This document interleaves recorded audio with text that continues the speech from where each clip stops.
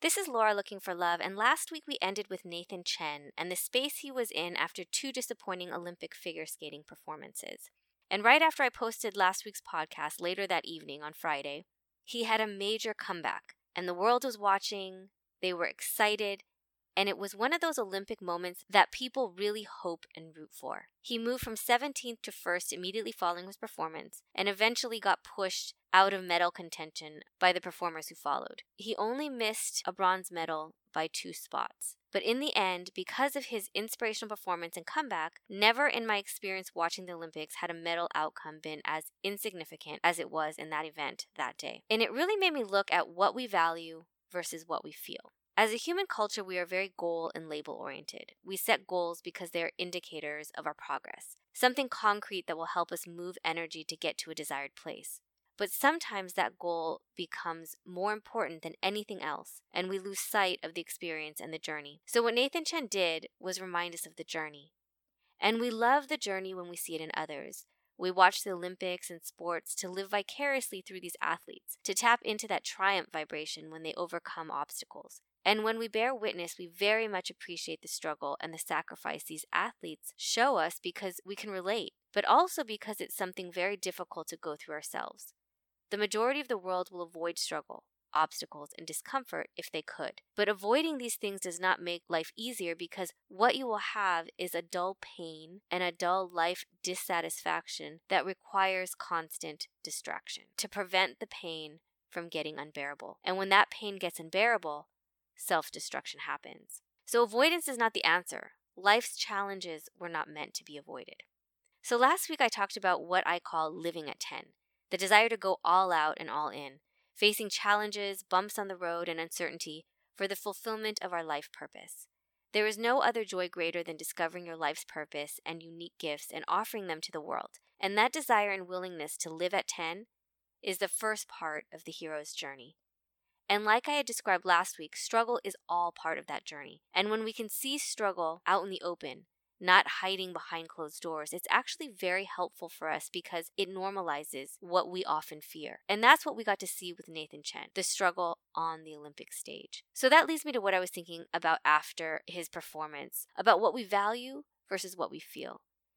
And what we value is also one of the biggest roadblocks on our hero's journey, the big P, perfection. While most people aim for perfection, in the Olympics, for example, a perfect score, a perfect performance, when we really think about it, perfection is kind of boring. Seemingly perfect people don't inspire us as much as flawed people. Yet we place so much importance on it for ourselves. If we were moved by the comeback of Nathan Chen over the medal ceremony, then why is the medal ceremony so important? It's because we like validation for our efforts. We like being acknowledged, and we like that others acknowledge that we are important. And a big part of perfection has to do with the second P word, perception. Reality is very subjective. Most of what we know is more of what we feel and think. So I'll give an example from a movie I recently saw called Padman from India, based on a true story of a man who invented a machine to make sanitary napkins for women in India because he discovered that his wife was using dirty rags because the imported pads were too expensive. And his love for his wife and his unwillingness to see her get an infection and fall ill drove him to invent this machine that would make production of sanitary napkins cheaper and accessible to women in India. So there's this one scene in the beginning of the movie where he buys her a pack of pads and doesn't take the price off. His wife sees the price and makes him return it because it's too expensive. I think it was 55 Indian rupees. So she refuses the pads, and several days later, they're at a blessing ceremony, and she tells her husband to give her 59 rupees to donate to one of the gods for blessing. And he says, "You won't accept clean pads for your health, but you will spend 59 rupees for a blessing?" And she doesn't at all see his point because in her mind, the blessing is so much more valuable than the pack of pads. It's perception. So the story continues, and as he begins to experiment making these pads, he's ostracized from his village as a pervert, as a weirdo, because he's involved in something that only women should know about, that only women should understand, and that only women should speak about. So his wife, bearing the shame through him, ends up leaving him, and he also is shamed and leaves the village. So he walks his path alone for some time, but he still holds on to his vision to create something that will save his wife and other women in India. And he ends up borrowing some money, and he eventually creates this machine. But he still doesn't have anyone interested in what he's doing, And so just when he thinks that he's about to fail and he'll be unable to pay back the loan, a miraculous opportunity arises, and just when you think this opportunity will save him, that miracle fails to pan out in the way he expects. And as he almost gives up again, another miracle rises, and then another, and in between he is smacked around and hits the wall, but finally a movement begins, and women begin to appreciate his work. And what starts as a handful of women becomes an entire village, and eventually the country, and eventually countries beyond India. And by the time he becomes famous in India, he is then embraced back into that same village that had ostracized him in the beginning.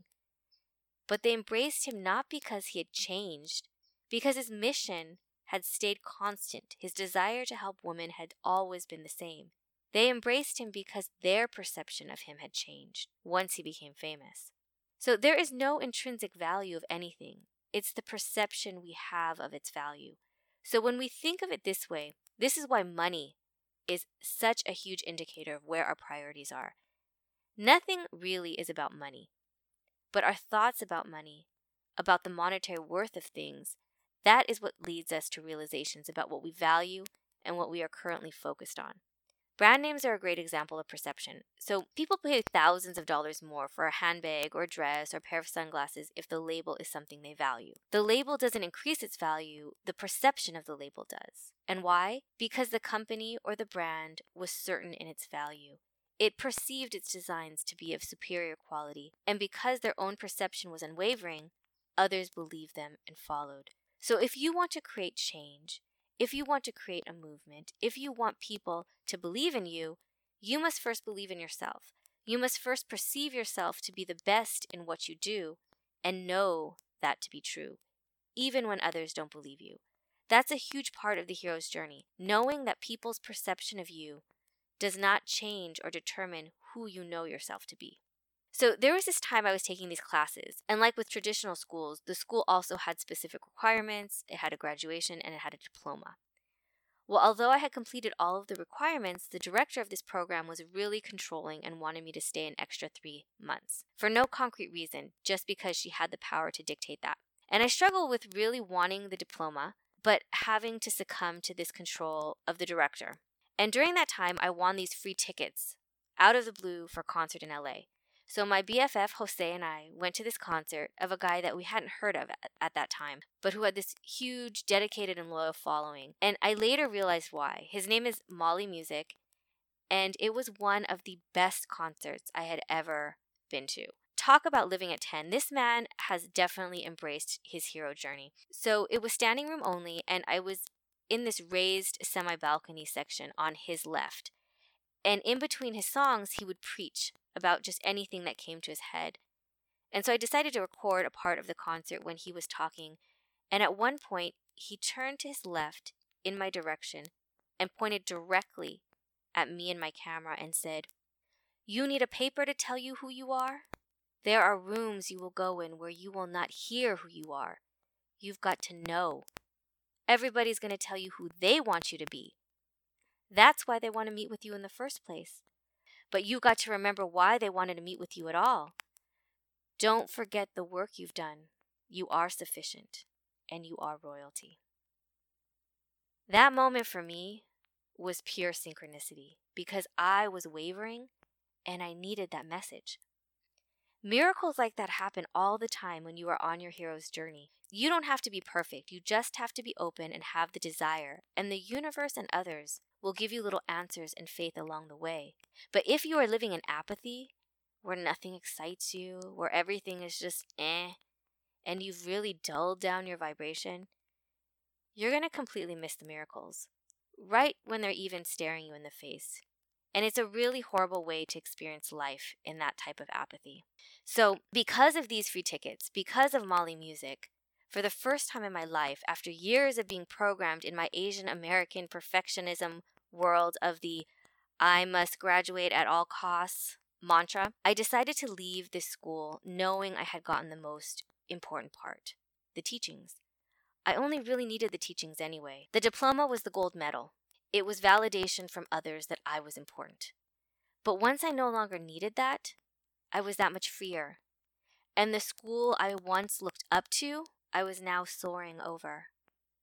So finally, I want to talk about Black Panther because I can't talk about the hero's journey without mentioning the superhero phenomenon that everyone is talking about now. I was so excited to see this movie. And I'm not even into comics or superhero flicks. I usually watch movies like Padman, where I'm one of 5 people in the theater, discovering little known films I love. So Black Panther is not one of those. It's huge. I knew it would be sold out. So I actually pre-purchased tickets for opening weekend, and even in a premium screening format. This is how much effort I made to get good tickets for this. But the reason I was so drawn to the movie was because of the groundbreaking nature of its existence. People have been waiting a long time to see a reflection of themselves in a major superhero on the big screen. And also, I really like Ryan Coogler as a director. So I will talk generally about the movie. There won't be spoilers. So when the movie was over, I was really surprised that I wasn't super moved. I know I'm a small minority in this reaction, but for me, the biggest excitement came from just the fact that it was created, the anticipation. It's a great movie with amazing visual elements, and it was a crucial film to have been made because it does break stereotypes for women as well, and it provides a symbolic representation of a person who we can cheer for, especially during these times when cheering for someone is really needed, not only for the Black community, but for any minority community that has ever experienced oppression. So I do get it. I get it. But here's the thing. We were talking about the hero's journey and the fact that the hero's journey always includes struggle, seemingly insurmountable obstacles, and conflict. The need for perfection is often the roadblock, and watching perfection is often kind of boring. To me, Black Panther was too perfect. I didn't really get to see his struggle. And Wakanda is a very technologically advanced civilization in the movie. It's located in Africa, where they hide their resources to keep their community intact, efficient, and almost like a utopia. And so Black Panther is raised in this protected society, shielded from the troubles of the outside world for most of his life, so he doesn't really experience struggle growing up or through most of his life. He is just perfect and good and has these built-in set of morals. We don't see much of how he came to be, his backstory. The only character that really has a backstory of struggle is Black Panther's arch nemesis, Killmonger, who actually has become a more popular character as the enemy, I believe, because of that struggle and relatability. So there was a lot of responsibility that could be felt on creating a film of this magnitude, and I think the way it was created was as a teaching tool. There were some blatant moral statements, and then a final scene after the credits where this was obvious, but I think that intention to teach took away from the individual characters and their personal stories. In breaking stereotypes, Black Panther was created as perfect, but there was no freedom for him to be himself, to explore, to make mistakes, to struggle, and because he could not do those things inside the box of perfection, he also misses the big experience of triumph after struggle. The reward is always sweeter if there's struggle. And in the end, it was kind of like sacrificing the individual for the group. That's what it felt like to me as I experienced this movie. And this is important as we move along our hero journeys because identity is a major component of this.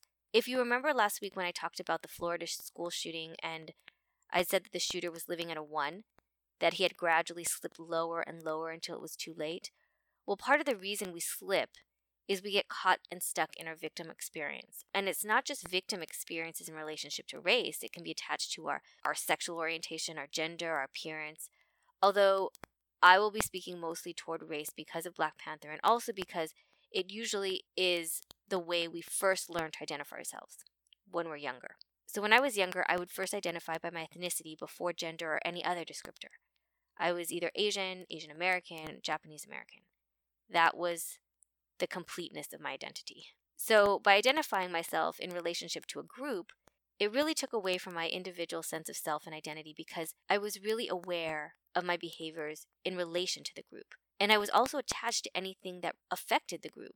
So if a person made a racial slur against Asians, since it was my identifier, that person was making a personal attack on me as being part of that group. That's what I felt back then. But the reality is, it has nothing to do with me. Their perception is that Asian people are bad. It's really not my problem.